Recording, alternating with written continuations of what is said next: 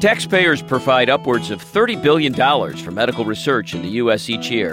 How much trickles down to help patients who have disease right now? You're listening to ReachMD XM 157, the channel for medical professionals. Welcome to the Clinicians Roundtable.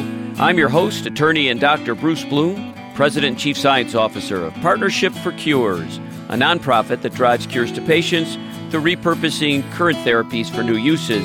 And my guest is Dr. Richard J. Boxer, Chief Science Officer of Van Serta Inc. and Clinical Professor of Surgery and Urology at the University of Wisconsin-Madison, and Clinical Professor of both Family and Community Medicine and Health Policy at the Medical College of Wisconsin in Milwaukee. Dr. Boxer and I are discussing the American Center for Cures. Dr. Boxer, welcome to ReachMD. Well, thank you very much. It's a pleasure being here, and I look forward to a good discussion. So what is the American Center for Cures, and why did you come up with this concept? Well, the American Center for Cures is a new facility that will be within the National Institutes of Health that will focus on translating research and applying research that has already been discovered and new research that we will discover to the patient rather than just focusing on curiosity-driven or basic science, so that we want to use the research and discoveries that have already occurred to make the patient healthier and, in fact, either make a diagnosis early or cause the patient to be cured of his or her disease. So what's working and not working in the research marketplace right now? Well, what is working is that there's an astounding amount of new information that is being created by the funding through the NIH or through the research at the NIH, and of course at universities around the country, indeed around the world. There is so much knowledge that's being created and so much information that is available, but there is really not a place, certainly within the National Institutes of Health, where all these pieces of the puzzle which are being discovered are actually being put together. And so what is really good about the research is that we're learning so much about down to the cellular level and beyond the cellular level into the DNA, the genome. But we need to use that information to make patients healthier, or better yet, cured. And even the best would be preventing the disease altogether. Because unfortunately, as much as there's been discovered, there has really been no consistent cure for any disease in the past 50 years other than an infectious disease. There's a few genetic diseases that have been improved through better discovery or through using metabolic changes in diet, but for the most part, we have not really made a huge impact. In fact, one of the more chilling statistics is that the number of cancer patients in the United States by population is the same today as in 1950. So doesn't the pharmaceutical industry and its shareholder-driven mentality pick up those pieces and drive the cures that are available? We have an amazing thing that's in the United States, and that is the pharmaceutical industry. It really is a gem, but it is, for every good reason, profit-driven. And because of that, the pharmaceutical industry has to create drugs that will sell, and will sell a lot. In fact, unless a drug sells $1 billion a year, it's not even considered a success because of the expense that it takes in order to bring it to market. And so what happens is that the pharmaceutical industry creates me-too drugs. In other words, if there's a Viagra, someone wants to produce a Cialis. If there's a high blood pressure pill that is a new pill, then another company wants to identify an exact same compound or damn close and then make that drug available and purport that it's better than the other guy. And so in order to create enough monies for further research, for further Me Too drugs, unfortunately, that's the process. Whereas what we need is research that will actually prevent diseases and cure diseases. I'm not perverse to say that pharmaceutical companies don't want to cure diseases. I think they would like to. The problem is that the amount of creative energy taken and the amount of money it would take in order to bring it to market may not be within their best interest to their bottom line. So what would be different about the way the American Center for Cures would be set up that would pick up that slack from the industry? Well, there's several aspects of the American Center for Cures which are different. And first of all, the American Center for Cures, we want to be a public-private partnership. We need the long-term commitment of the government, but the genius of the private sector and speed of discovery of the private sector in order to make it work. I mean, a good example of this is when the NIH decided that it was going to have a human genome project, and the Human Genome Project was going to describe the entire human genome, of course, and it was thought that by the NIH that it would take 7 or 10 years to do this. Craig Ventnor in private industry said, I can do it in 3 or 4 years or less. And before long, the two got together, and the human genome was discovered and described in just a few years because the commitment of the federal government and the genius of private industry got together.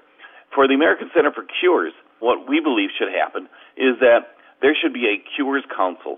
That is, great American entrepreneurs and creative people within the United States, plus Nobel laureates and scientists from federal agencies, will get together and decide 3 or 4 diseases which will be focused upon. So let's just say, and I'm not saying that these are the diseases, but let's just say that they chose juvenile diabetes, Alzheimer's, schizophrenia, depression. There's a few diseases they're going to focus upon. And these diseases, once again, not necessarily those, but these diseases chosen by the Cures Council will probably be chosen by virtue of their impact upon Americans or possibly humanity in general, and the likelihood of cure. And so these particular diseases will then be focused upon, and researchers around the world will be asked to answer specific questions about specific diseases so that we can get to the cure or prevention even faster. There will also be a portion of the American Center for Cures, what we're calling the Health Advanced Research Projects Agency, the HARPA, we're calling it. It's very similar to an extraordinarily successful research agency in the Defense Department called DARPA. DARPA really did invent or create the Internet, and DARPA did do an enormous number of new technologies, and that was because it was a high-risk, high-opportunity research facility. And we believe that that's the kind of thing that should go on in health research as well. And finally, there will be an area within the American Center for Cures that will promote the efforts of small and medium-sized biotechnology and bioengineering firms to bring their products to the public. It will be a separate funding mechanism so that the research and development will no longer die, so to speak, because of the lack of funding. If something looks particularly good, then it'll get funded through the federal government. If you've just tuned in, you're listening to the Clinicians Roundtable on ReachMD-XM 157, the channel for medical professionals. I'm your host, Dr. Bruce Bloom, and I'm speaking with Dr. Rick Boxer of the Medical College of Wisconsin about the American Center for Cures. So how much will all this cost? Well, I can tell you that whatever it costs, if we're successful, it'll pale in comparison to the benefits. And having said that, when the bill was introduced into the United States Senate about a year or so ago, the chairman of Appropriations, Thad Cochran, a senator from Mississippi, suggested $8 billion a year. That's a lot of money, but it's only about a fourth of what is spent by the National Institutes of Health. Nonetheless, the $8 billion will be quickly distributed to various researchers around the world and will be able to be given to the people to answer specific questions. So, if we're successful, I think the community, the public will demand multiples of that. But right now, we're starting out at around $5 to $8 billion per year. Who will own all the discoveries that are made with the American Center for Cures? The American Center for Cures will license the discoveries so that the American people will ultimately have to pay but a small amount of money relative to the amount of benefit received. In other words, although we'll license it to pharmaceutical companies, because they have a distribution mechanism, we want that the licensing fees to be reasonable, to go right back to research within the American Center for Cures, but still allow for some profit for the pharmaceutical companies to be able to distribute it throughout the country or world. Why will the drugs be cheaper if they're developed by the American Center for Cures than they would be if they were developed by pharmaceutical companies? Well, the basic research will be performed through the generosity of the American people. So therefore, it's already been paid for. And in fact, you can make a very strong argument that should go on right now with a lot of the compounds that are being created by the NIH, and those compounds are then ultimately getting into the hands of pharmaceutical companies, and they are subsequently distributed them. So I think that for compound cures that are created within the public domain, that is through the American Center for Cures or even the NIH, should be given to the American public at a much reduced price compared to the drugs that are created by the pharmaceutical companies' research themselves. Have there been other places in science that have been successful using a similar approach to the American Center for Cures? Well, yes. A little bit earlier I mentioned the Defense Advanced Research Projects Agency, the DARPA, which has been going on for about 20 years, and we modeled a portion of our American Center for Cures after it. DARPA really has invented the Internet and really has invented enormous, successful, and important discoveries are being used almost every day, or certainly within the Defense Department. And so there has been a good model for this, for parts of this happening. Also, we've taken pieces of successful programs within the federal government to apply it to the American Center for Cures. And one area you could say that that there's some similarity and some differences, but the moonshot, for example, where President Kennedy in 1962 at Baylor University said that he wanted to bring a man to the moon and return him safely again within a decade, and he mobilized scientists from around the country to accomplish that amazing feat. And quite frankly, when we split the atom for the nuclear weapon, the same thing happened. People from around the country were gathered to focus their energy upon a particular problem. And if Congress passed this legislation today, when would we begin to see the results? The first thing would happen, of course, is it to be organizational, to try to get the scientists together. We'd have to choose a site or a variety of sites because there may be multiple centers of excellence.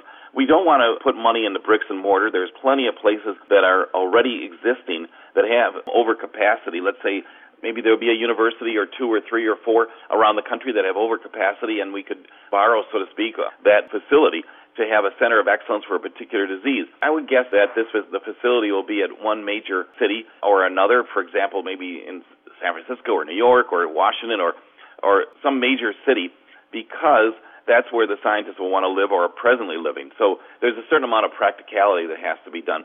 But I would say that we've already said, actually, that if we don't find a cure in 10 years, fire us.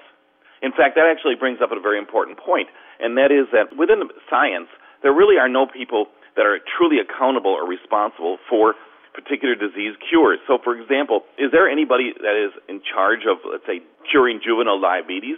Would someone get fired if actually juvenile diabetes does not get cured within the next few years? No. What happens is that more money is poured into it rather than accountability and responsibility. And so one of the things about the American Center for Cures is that we believe there should be an individual at a center of excellence who is responsible for getting the job done. Just like it would be in industry, for example. If something is not done, somebody is replaced. In 2006, the U.S. government and industry spent over $60 billion on medical research, and yet only 23 new drugs were approved by the FDA, and none of them had a huge impact on any patient population. Is there something we can do to rework government priorities and reward systems to get better treatments and cures to patients faster and more economically? I want to thank my guest, Dr. Rick Boxer, for helping us take a look at these provocative questions. I'm attorney and Dr. Bruce Bloom, President and Chief Science Officer of Partnership for Cures, a nonprofit that repurposes existing treatment for new uses. You've been listening to the Clinicians Roundtable on ReachMD, XM157, the channel for medical professionals. For comments and questions, send your emails to xm@reachmd.com. Thank you for listening.